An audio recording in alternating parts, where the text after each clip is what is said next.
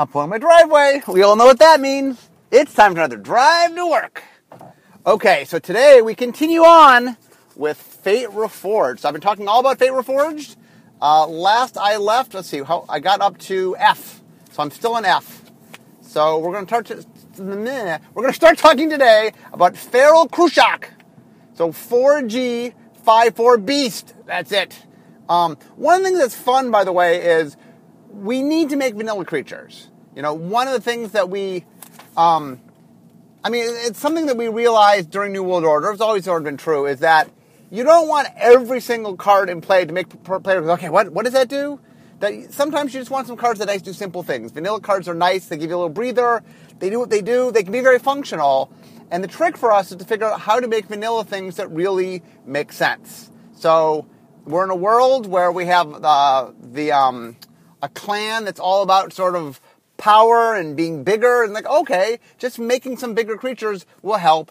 And we wanted to have some beasts. Like one of the things that, one of the flavors that the creative team was really interested in is the idea that once upon a time, there were all these large creatures around, and that the dragons, when you let them exist, they eat a lot of those creatures. When we get to Dragons of Tarkir, those big things aren't around anymore. The dragons kind of, as they proliferated, ate a lot of them. In fact, there's a few creatures, I know that the creative team said, okay, they're not going to exist. We get to Dragons of Tarkir, the dragons ate them all.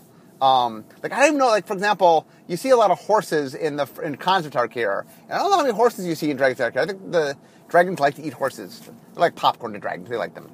But anyway, just to sort of point out that, we're always trying to find new and interesting ways to do vanilla creatures. And this is just a simple creature, but, it helps fits in and it gets some tone to the story. Okay, next, Fierce Invocation. So it's a sorcery that costs 4 and a red. And what you do is you manifest a creature and you put 2 +1/+1 counters on it. So one of the things that we were definitely trying to figure out is when we first did manifest and exploratory design, the fear was there enough variety? I mean, you're making a 2/2 creature. How many times can you make a 2/2 creature? And so one of the ideas that we came across is the idea of, well, it doesn't always have to be a 2/2 creature. What if when you make it, you might pay more for it, but you get to put some +1/+1 counters on it. So Fierce Invocation gets to make a 4/4 creature, not a 2/2 creature. And I definitely like how that played. The other interesting thing about Manifest that ended up playing out really well was it played super, super well with Jeskai, because Jeskai had the prowess mechanic. The prowess mechanic really wants you to play non-creature spells, and the nice thing about Manifest is often it's not on a creature. It's like this is a sorcery. So if you play this in your prowess deck, you get a trigger prowess, even though it's a creature. You can put this in your deck as a creature slot. It makes a creature. For all intents and purposes, it's creating a creature. So you don't have to count it as your spells, you get to count it as your creatures. But for your prowess count, it does get a count as a non-creature.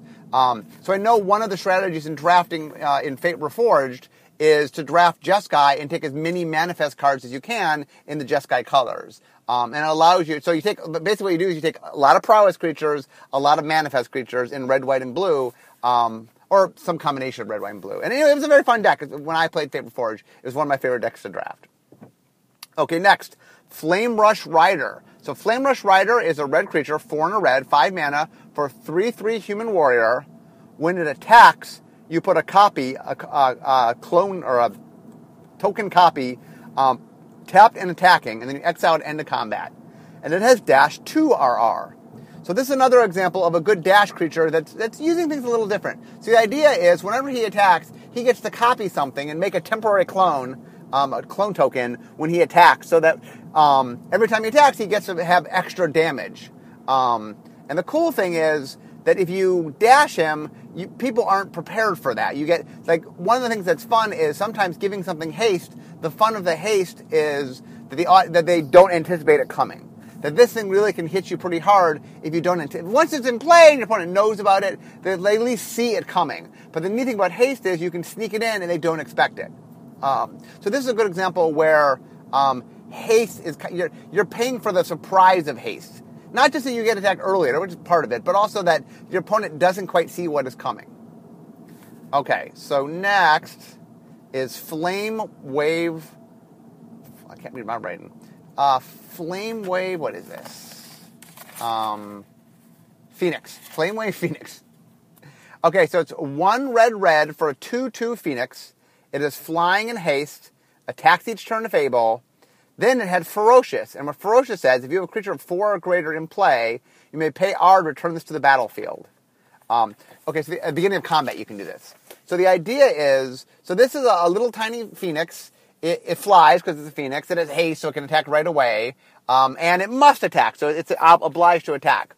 But the cool thing about this is it's a Ferocious Phoenix, and it says, look, if I have a big enough thing in play, I get to keep coming back. So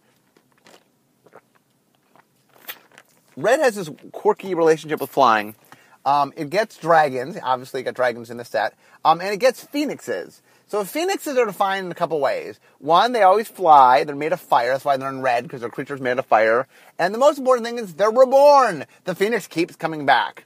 Often our phoenixes do damage. This one, does damage in that it hits you, but other than that. But the neat thing about this is it's a little smaller than most of our phoenixes, but the fact that it just constantly keeps coming back really makes it powerful in that it's hard to deal with, because even if you kill it, it can just come back. And it's using Ferocious. One of the things that's fun is to try to find different ways when you have triggers. Like, the neat thing here is it has a Ferocious trigger, but it works in the graveyard. That you can have something in play worth power. And the neat thing is, let's say, for example, I get it, it dies, and I don't have anything. Well, at some point, I have a dream. At some point, I get out a creature that has 4 power or more, and then my Phoenix starts coming back. One of the things is one of the things on recursive things is we don't like them blocking. So usually if it's recursive, we don't want you to just constantly block with it. So if you'll notice, what we did with this creature is we gave it haste and we gave it must attack. That means every time when I play it, I have no choice but to attack with it. So I can't block with it. A little trick on our part. You'll notice that, by the way, creatures that continually come back from the graveyard, mostly, not 100%, but mostly are hard to block with. Sometimes they say can't block. Sometimes they say must attack. And in this case, we use the must attack. Being that's in red, usually the separation between black and red is black has can't block and red has must attack. Over time, we've started to realize that can't block is a little more useful, so we've been toying with the idea of using can't block in other colors like red. Red will still be the must attack color, but sometimes a must attack doesn't always have the effect that you want, and it has a little less utility of can't block. So anyway, a little hint into the future. Okay, Formless Nurturing. 3 and a green, sorcery, manifest with a +1/+1 counter. So I just talked about the red one. The reason I brought the green one up is when I get to Dragons of Tarkir, I'm going to talk about Smorf, an alternate morph mechanic where you played a creature face down. You paid 4, and you put a creature face down with a +1/+1 counter. So essentially, instead of paying 3 for a 2/2, you're paying 4 for a 3/3. I liked Smorf a lot. We ended up not doing it. I'll talk about that in the Dragons of Tarkir podcast. But the reason I bring it up is that was inspired by this card. This was one of the first cards we made when we were trying to figure out ways to broaden out how to do manifest. And it was this idea of using +1/+1 counters to give it a different variance of, oh, look, I paid 4 to get a 3/3. This card directly inspired Smorf. The idea of using the same philosophy with Morph. Is what if I could bring it in play, I could pay a little more, but it's a little bit bigger. How do I make it bigger? By using +1/+1 counters.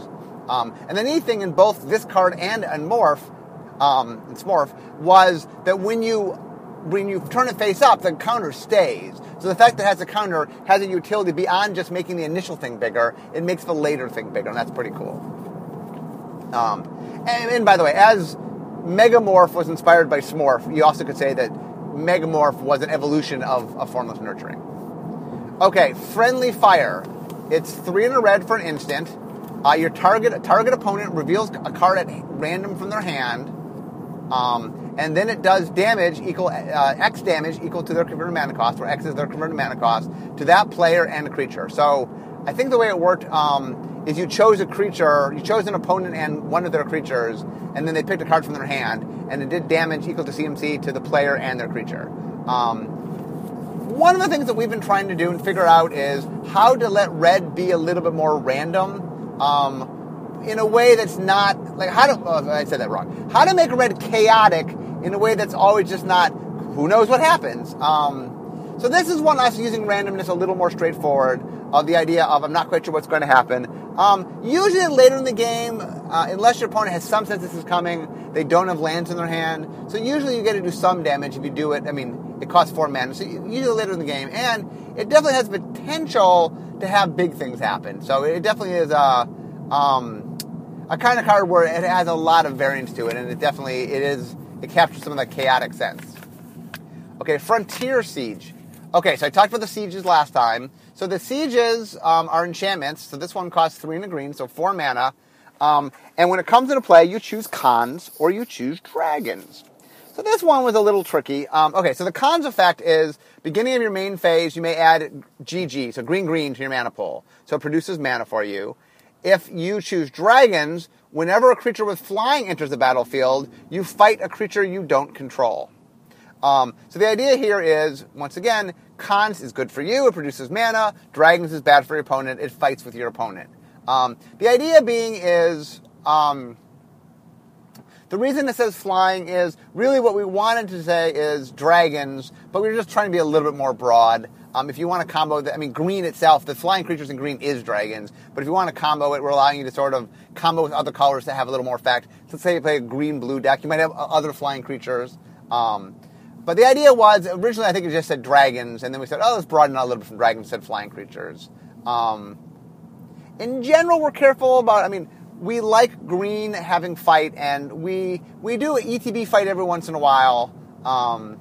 We're careful with it because we want to make sure that it feels more like it's not just a creature is going to come and play, kill a creature and die. The fact that it said flying creatures and a lot of dragons in the set meant most of the time the dragon's going to gobble up and eat the little thing. And since you get to choose what creature, you often will choose the thing that you can completely destroy without losing it in the fight, because you get to pick the fight.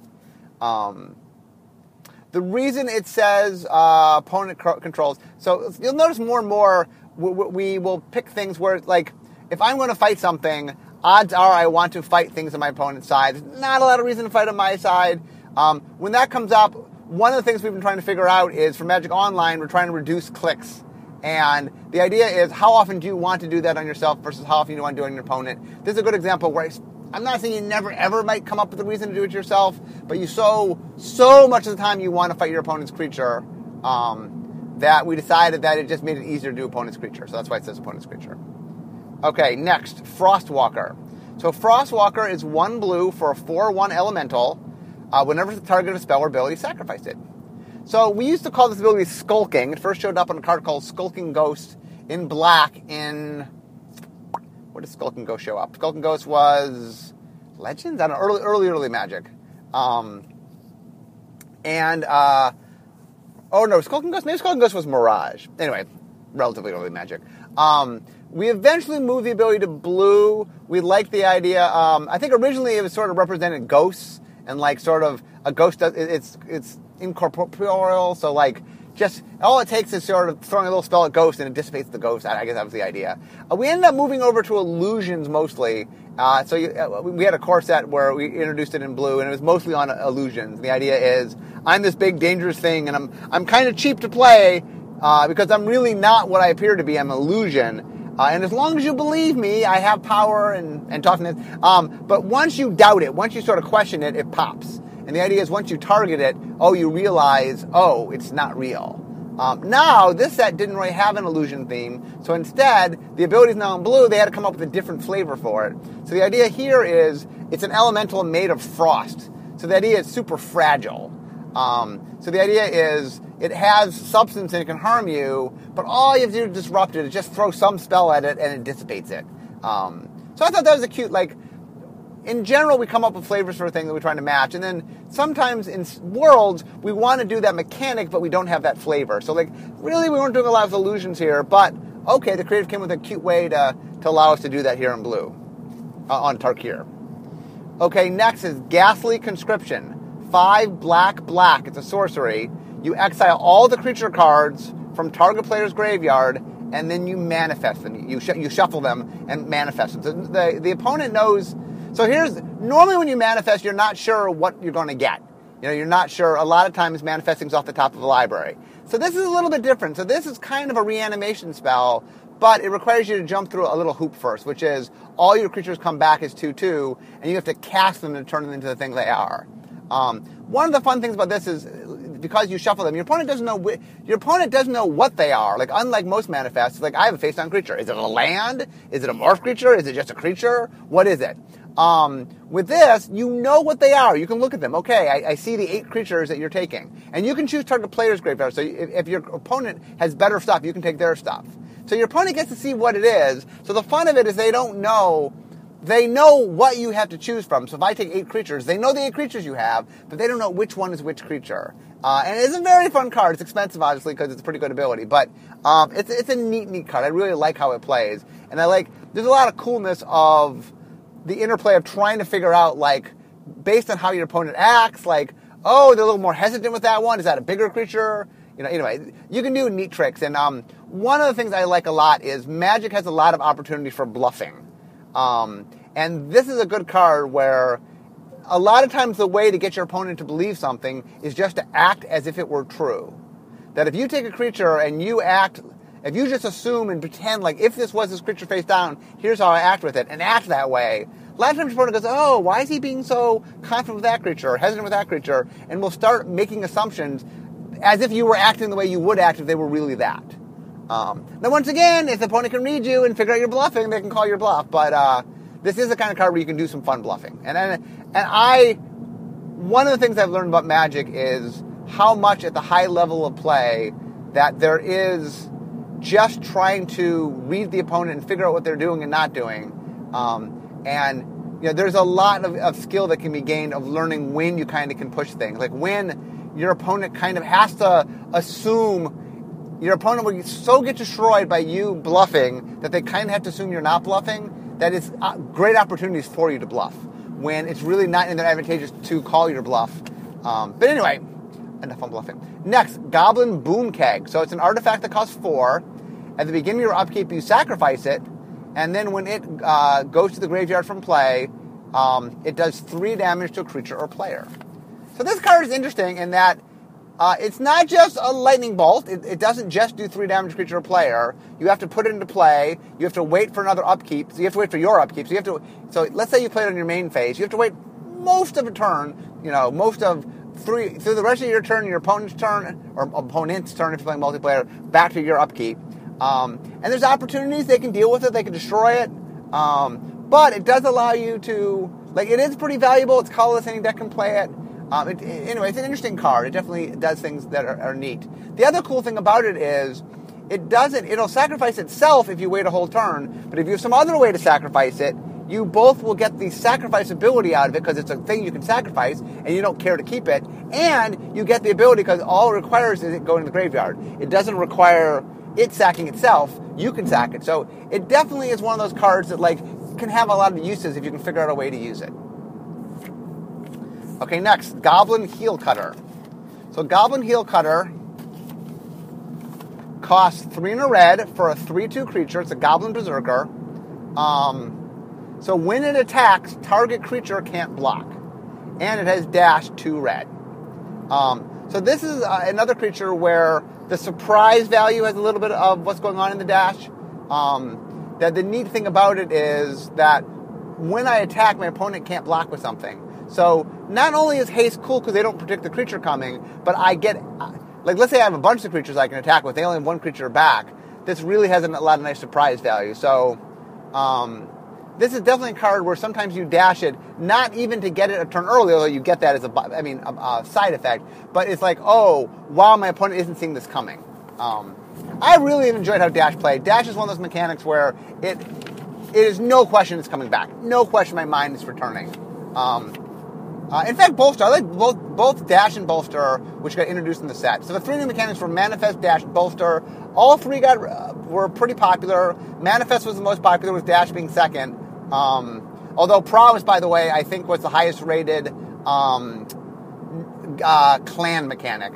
It's funny, by the way, because we do 2 waves of each set, or 2 waves of the big set and 1 wave of the small set. Maybe 2 waves. So where we get your opinion on what you think of things. And the very first wave of Khans of Tarkir, Prowess was the lowest rated clan mechanic. And by the final wave of Fate Reforged, it was the highest rated clan mechanic. So it really grew on people, which is cool. Which is good, because we made it evergreen. Okay, next. Grim Contest. So Grim Contest is a multicolored card, costs 1 black-green. It's an instant, and 2 creatures fight. Creature you control and creature you don't control fight. But instead of normal fight, it's based on toughness. And so, I think, what was the name of this card? It had some cute name like, what do you call I'm blinking on this now. The big guys that try to force each other off the mat. I'm blinking on it. See, you at home, you can fill in the thing. You guys know what I'm talking about. Anyway, it was Blah Fighting was the name of the card, and I'm picturing it in my head, but I'm blinking on the name. When I write, I got to look it up, but when I'm in the car driving, I do not. So you guys at home can fill in the blank. Okay, Grim Contest was, there was a theme of caring about toughness in Abzan, and also black-green. I guess technically it was a black-green theme that was made sense in Abzan. So the idea, if you drafted black-green, it was more about toughness. If you drafted Abzan, it was a component of it because black and green are in it. One of the things they wanted to do in Fate Reforged draft, when you played it with Khans of Tarkir, was have a primary wedge strategy and a backup enemy color strategy, which is what Khans was doing. So each of the enemy colors had a strategy. The black-green strategy was a toughness matter strategy. When you see, we'll talk about different toughness cards, black and green have it. The way you can tell that this is one of the major themes is there's a gold card that's really cementing the theme to help communicate it to you. Something we've been doing a lot more of is just having usually a gold card are uncommon that just is clear in the message of what the clan is trying to do. The archetype of the 2-color combination trying to do. So when you draft it in your opening, let's say an opening booster, you take it. Oh, I see what I'm doing. It helps guide you in that direction. Okay, next, Harsh Sustenance is another gold card. 1 white-black instant. Deal damage to creature or player and gain X life. Deal X damage to target creature or player and gain X life, where X is the number of creatures you control. So white-black was messing around with, I think, life gain. That it was sort of draining out your opponent, and it cared about having creatures. So this is a good example where it's basically a drain, although you can target creatures or players. It's a drain that you can focus, but it's more effective the more creatures you have. And I think the idea was white-black fits into both Abzan and into Mardu. Just like Grim Contest was black-green, that fit into Sultai and fit into Abzan. And so the idea is that the card worked well in both those clans. Harsh Sustenance works well both in Mardu, that has a lot of small creatures, and in Abzan, that also can make a lot of stalemate, so it gets a lot of creatures. But if you're going to do white-black by itself, this is a theme that you could play into. Okay, Hero's Blade is an artifact in equipment that costs 2. Equipped creature gets +3/+2, and it costs 4 to equip. But whenever a legendary creature comes onto the play, you can equip it to it for free. It snaps on. And so the idea was, this is a blade. So I think the idea was that the first set, Khans, had the Khans in it. Fate Reforged had the Proto-Khans in it, and had the dragons, and the Dragons of Tarkir had the dragons. So Fate Reforged, because we wanted to have the Proto-Khans and introduce the dragons, it had 10 legendary cards in a small set. That's a lot of legendary cards. So I think they decided to make a card to go with it, saying, hey, we're a little bit legendary heavy based on the needs of the set. Hey, let's give you a Legendary Matters card. Something that if you're building a deck around the legends, you can use. And it's a card that you use anyway, +3/+2 for equipped 4 and limited, something you might play anyway. But if you have a bunch of legendary creatures, it obviously definitely is better. Okay, next, Humble Defector. So 1 in a red for a 2/1 human rogue. Tap, draw 2 cards, and then target opponent gains control. You can only activate it on your turn. So this is one of those cards. One of the things we're always trying to find, there are a lot of different formats that Magic gets played in, and that when Magic was created, it was definitely created to sort of match a certain tone. A lot of the archetypes were built around 2-player play. So when you get to something like multiplayer, Red has had a little of an identity crisis. In 2-player play, Red is about aggression. Red's about beating you very fast.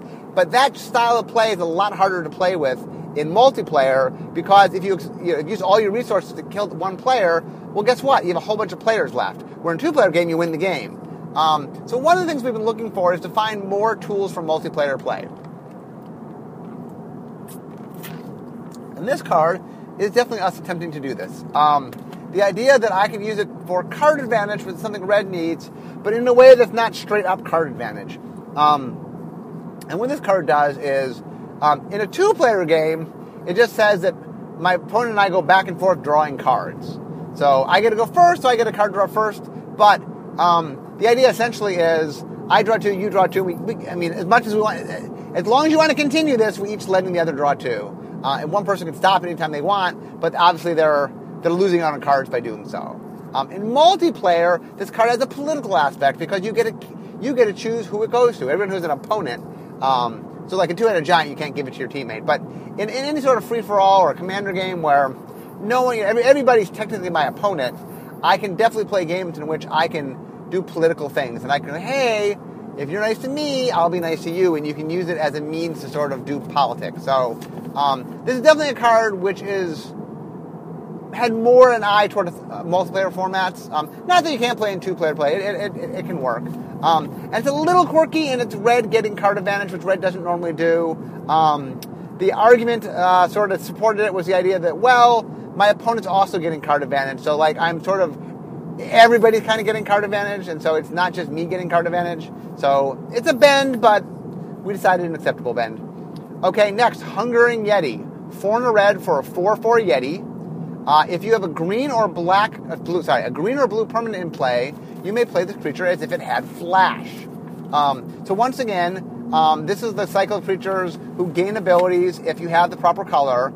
In this cycle, the ability you gain is not something the creature naturally does. So flash is centered in blue and green. All the colors actually can have flash if it's like tertiary in the other colors.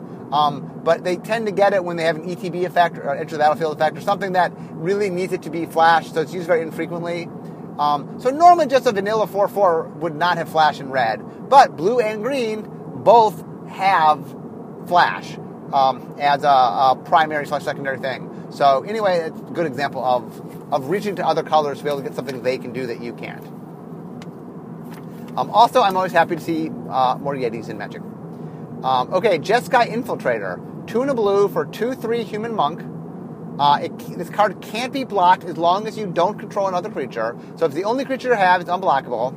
And then whenever it does combat damage to you, you take this card and the top card of your library and you manifest both of them. Meaning you take them, you shuffle them, put them face down. So the cool thing about this is your opponent knows that every time this creature damages you, you have the ability to manifest another creature, plus manifest this. So you play a little shell game, if you will, of my opponent knows, okay, one of those things I got to be careful not to let through. The other, probably, odds are is a 2/2 and can't turn into anything else. Because in your deck, you're going to have 40% land, you're going to have a bunch of spells. Usually less than half your deck is creatures. So if you manifest the card, odds are it's more likely not a creature than it is a creature. So usually it's just a 2/2. But you got to be careful, because if this creature gets through and one of the manifest creatures is the Jeskai Infiltrator, it just can make another manifest creature. And eventually some of those manifest creatures will turn into other creatures. So anyway, this was a fun card. It definitely was a little complex, had a lot of words on it, but it's one of those cards that we played with and really, really liked how it played. There's a lot of pressure when we make cards. One of our metrics that we use is how many words appear on a card. And the reason, so one of the, I never really talked about metrics. The idea of metrics is we want things that we can easily count to give us a general sense of how the set is doing. It's not that the metric controls the decision on any one card, but it does say to us, hey, if we're at a certain word count, that kind of says, oh, you're getting a little complicated. You need to look at the set. And so whenever we have really wordy cards, we look at them and go, okay, this is driving up our word count. Is it worth it? Does it make sense? And this is a good example of a card like, it's wordy, but wow, we really like it. We can't have infinite wordy cards. Or when I say wordy, the other thing I also mean is just complex. Like it's tiny print, you got to read it. What does it do? This is a card that you have to read sometimes more than once to understand. And like I said, that's a little red flag of you can't have a lot of those cards. But we really, really like the gameplay of this card, so we said, you know what? We're going to keep it. Okay, next, Kolaghan, the Storm's Fury. So this is the black-red dragon, 3 black-red, 5 mana for a 4/5 flying dragon, all dragons fly, or most dragons fly. Dragons you control, whenever dragon you control attacks, all your creatures get +1/+0, and it has dash 3 black-red. So this cycle is pretty tight, except that this one got dash, and all the other dragons in the cycle, I think, are flying, and whenever a dragon you control attacks, do something. This one also gained dash, so breaking the cycle a little bit, although I think what they wanted to do is on the 2 dragons, introduce the 2 new keywords, which were Bolster and Dash. They wanted to get Bolster and Dash on the card, so that as we introduced the mechanics, they showed up on their dragon. So that's why they did. Speaking of dragons, Lightning Shrieker, 4R for a 5/5 dragon, common, flying, trample, haste. At the end step, shuffle it into your library. So the idea of this card is we wanted to do a common dragon. For those who read my State of the Union, State of Design column, we also wanted to get a common in Dragon's Harkir. We ended up that getting pushed up to uncommon. I wish this had now been there. But anyway, this was the perfect answer for a common dragon. And that really, on some level, it's a spell. It's a spell that does 5 damage to the opponent. It's Arc Lightning. It's a very flavorful Arc Lightning. Not 100% Arc Lightning. My opponent can block with it. There's dragon triggers. There's things that care about dragons. So it's a little bit more than Arc Lightning. But it is a very flavorful Arc Lightning that mechanically ties in the set. But it makes sense as a common in the sense that I do 5 to you and then it goes away. And shuffling your library means, yeah, maybe I can draw it again, but whatever, it becomes another spell. This is really clever. I, in retrospect, wish Dragon's Harkir had, I don't know, I really wanted dragons to have a common dragon. I wanted the set to have a lower Asfana dragon, so I think this card was in the wrong set, but I like the design a lot. It's a really good way to make a common dragon. And the card just did a lot of good things. It's just having a dragon that you can reveal from your hand as a dragon, or when you attack with it, it counts all the things that trigger dragon attacks. It counts, and it just does all those positive pro-dragon things. Yet, really, just it's a lightning act. Not light. I said it earlier. The spell I meant. It does 5 damage to the opponent. It's an axe. It's not a lightning. Okay. One of the things that horribly frustrates me is I have a pretty good memory, and I can remember things like the top 8 of who was in the first Worlds, but somehow with card names, I have trouble. It's Lightning Axe. I did Lightning Axe. Okay, I'm going to say Lightning Axe. Okay, next. Moraine River Prowler. 2U for a 2/1 human rogue. It can't block or be blocked, and if you have a black or green black or green permanent in play, you can cast it from the graveyard. So that's an ability that we use in black and green, a little bit more black than green, but black and green can both get creature cards back from the graveyard. So both of them are allowed to. Casting it out of your graveyard, for all intents and purposes, is returning it to your hand and saying you must play it this turn. So that is something that black and green can essentially do. So we made this a black or green thing. Next. Mardu Scout, red, 3/1, Goblin Scout, -1R. So this is another clever way to use dash, in which, in order to get a 3/1, 1R is too cheap for a 3/1. You have to pay RR for a 3/1. But the idea is, well, you can dash it for 1R. So the cost is RR, and this is 1R. So the idea is sometimes you'll dash it because you don't have the second red mana. It's a different thing. I take that back, but I think you can get a vanilla RR 3/1. I do believe you can get that. Not with haste, though. So the cool thing about this is the dash helps you do some mana fixing sometimes. Sometimes it's like, okay, I'm playing, let's say, a 3-color deck. Having a red on your second turn in a 3-color deck is pretty hard. So dash can say, hey, there's a way to use this until you get the second red mana.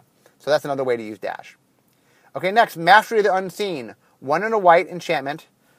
Permanents you control, whenever a permanent you control turns face up, you gain 1 life equal to the number of creatures you have. So whenever you turn a creature face up, you gain X life for X the number of creatures you have.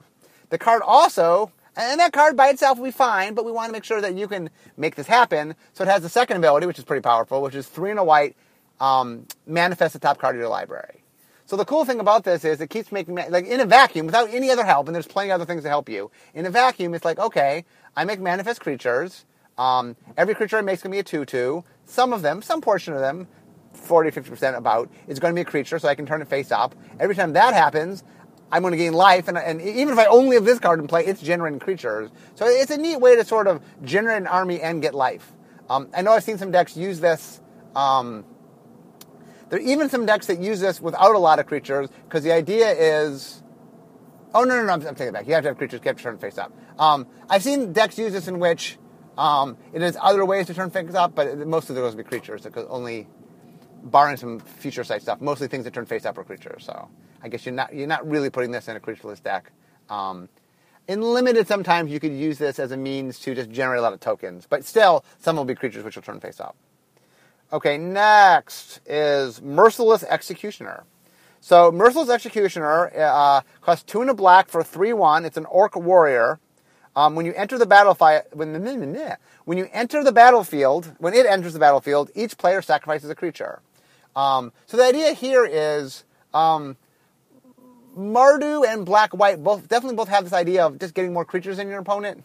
And so this card says, hey, if I just have more creatures, especially more small creatures, where I'm more willing, that if you have a little more larger strategy, playing Temur or somebody that has a little smaller creatures and more bigger creatures, you just can make good trades. We're like, well, yeah, I got to lose a creature, but I just got smaller, dinkier creatures than you do. And this creature itself is a 3/1, so sometimes the best thing you do is, this card sometimes functions as, make target player sacrifice a creature, because like this is the creature you sacrifice if it's your worst creature. It's a 3/1. Often you'll have smaller than that, but sometimes it's the creature you sacrifice. Okay, next, Mob Rule. So Mob Rule is a sorcery. It costs 4 red. It's a choose card. Like I said, one of the themes of the set. So you can choose to gain control of all creatures with power 4 or greater, or all creatures with power 3 or less. And then you get them for the turn. It steals them for the turn. The cool thing about this card is it has a lot of utility, meaning you can steal anything. Can't steal everything, but can steal anything. And that is pretty cool. And the idea is sometimes your opponent just has an army of lots of little things, or sometimes your opponent has a few big creatures, and then this can deal with either of those depending on what it is. The hardest time is when your opponent has a mix of things in which it's got some small things and some large things, but not enough of a swing that it's quite as beneficial. But sometimes your opponent has like 3 dragons in play, and you're like, I know my choice. Monastery Monk. 2 and a white for a 2/2 human monk with prowess. And whenever you cast a non-creature spell, you put a 1/1 white monk creature token in play with prowess. So this is one of the things we started doing here I guess we started doing Khans of Tarkir. We did a little bit more here, and we do a lot of it or a bunch of it in Dragons of Tarkir, which is essentially prowess triggers that aren't actually prowess triggers. Prowess only gives a creature +1/+1. So anytime we want to do something else other than +1/+1, what we need to do is write it out. So it literally says when you cast a non-creature spell. We had goofed around with the idea of prowess of doing more than just +1/+1, saying prowess and have other abilities, but it ended up being cleaner just to be +1/+1, which I'm glad we did because we were able to evergreen it. But this is a good example of something where it just did something cool. The idea that I can keep making a whole army of things. Every time I cast a non-creature, I get one more, and then all my guys care about the non-creature. So this card worked really well in a deck that was a little heavier on non-creatures because it's generated creatures. Okay, finally, my last spell for today. I'm going to finish with M's and then call it a podcast. Monastery Siege. So this is the blue siege, costs 2 and a blue, 3 mana. For Khans, at the beginning of your draw, you get to loot, meaning you get to draw an additional card and then discard a card. And then for Dragon, if you chose Dragons, spells targeting you or permanents you control cost 2 more. Something we do occasionally in blue, just sort of protecting your creatures, but it's not that your opponent can't do things to them, it's just harder to do things to them. But anyway, this is another siege. Once again, remember, Khans do positive things, Khans do good things for you, Dragons do negative things for the opponent. And so this is kind of neat in that it is spell-based in both ends. It's either I'm getting spells or I'm making your spells harder to cast, but it definitely, once again, it has some sort of parallelism to it, which I like. But anyway, I'm done with M. So obviously we'll have at least one more podcast. We'll see. I'm not sure whether it's 1 or 2 more, but I'm chugging along. I hope you guys are enjoying hearing about Fate Reforged. And I see my time. I had some extra traffic today. So anyway, a little bonus extra content for you today on Fate Reforged. But I'm in my parking space. We all know what that means. It means at the end of my drive to work. So instead of talking magic, it's time for me to be making magic. See you guys next time.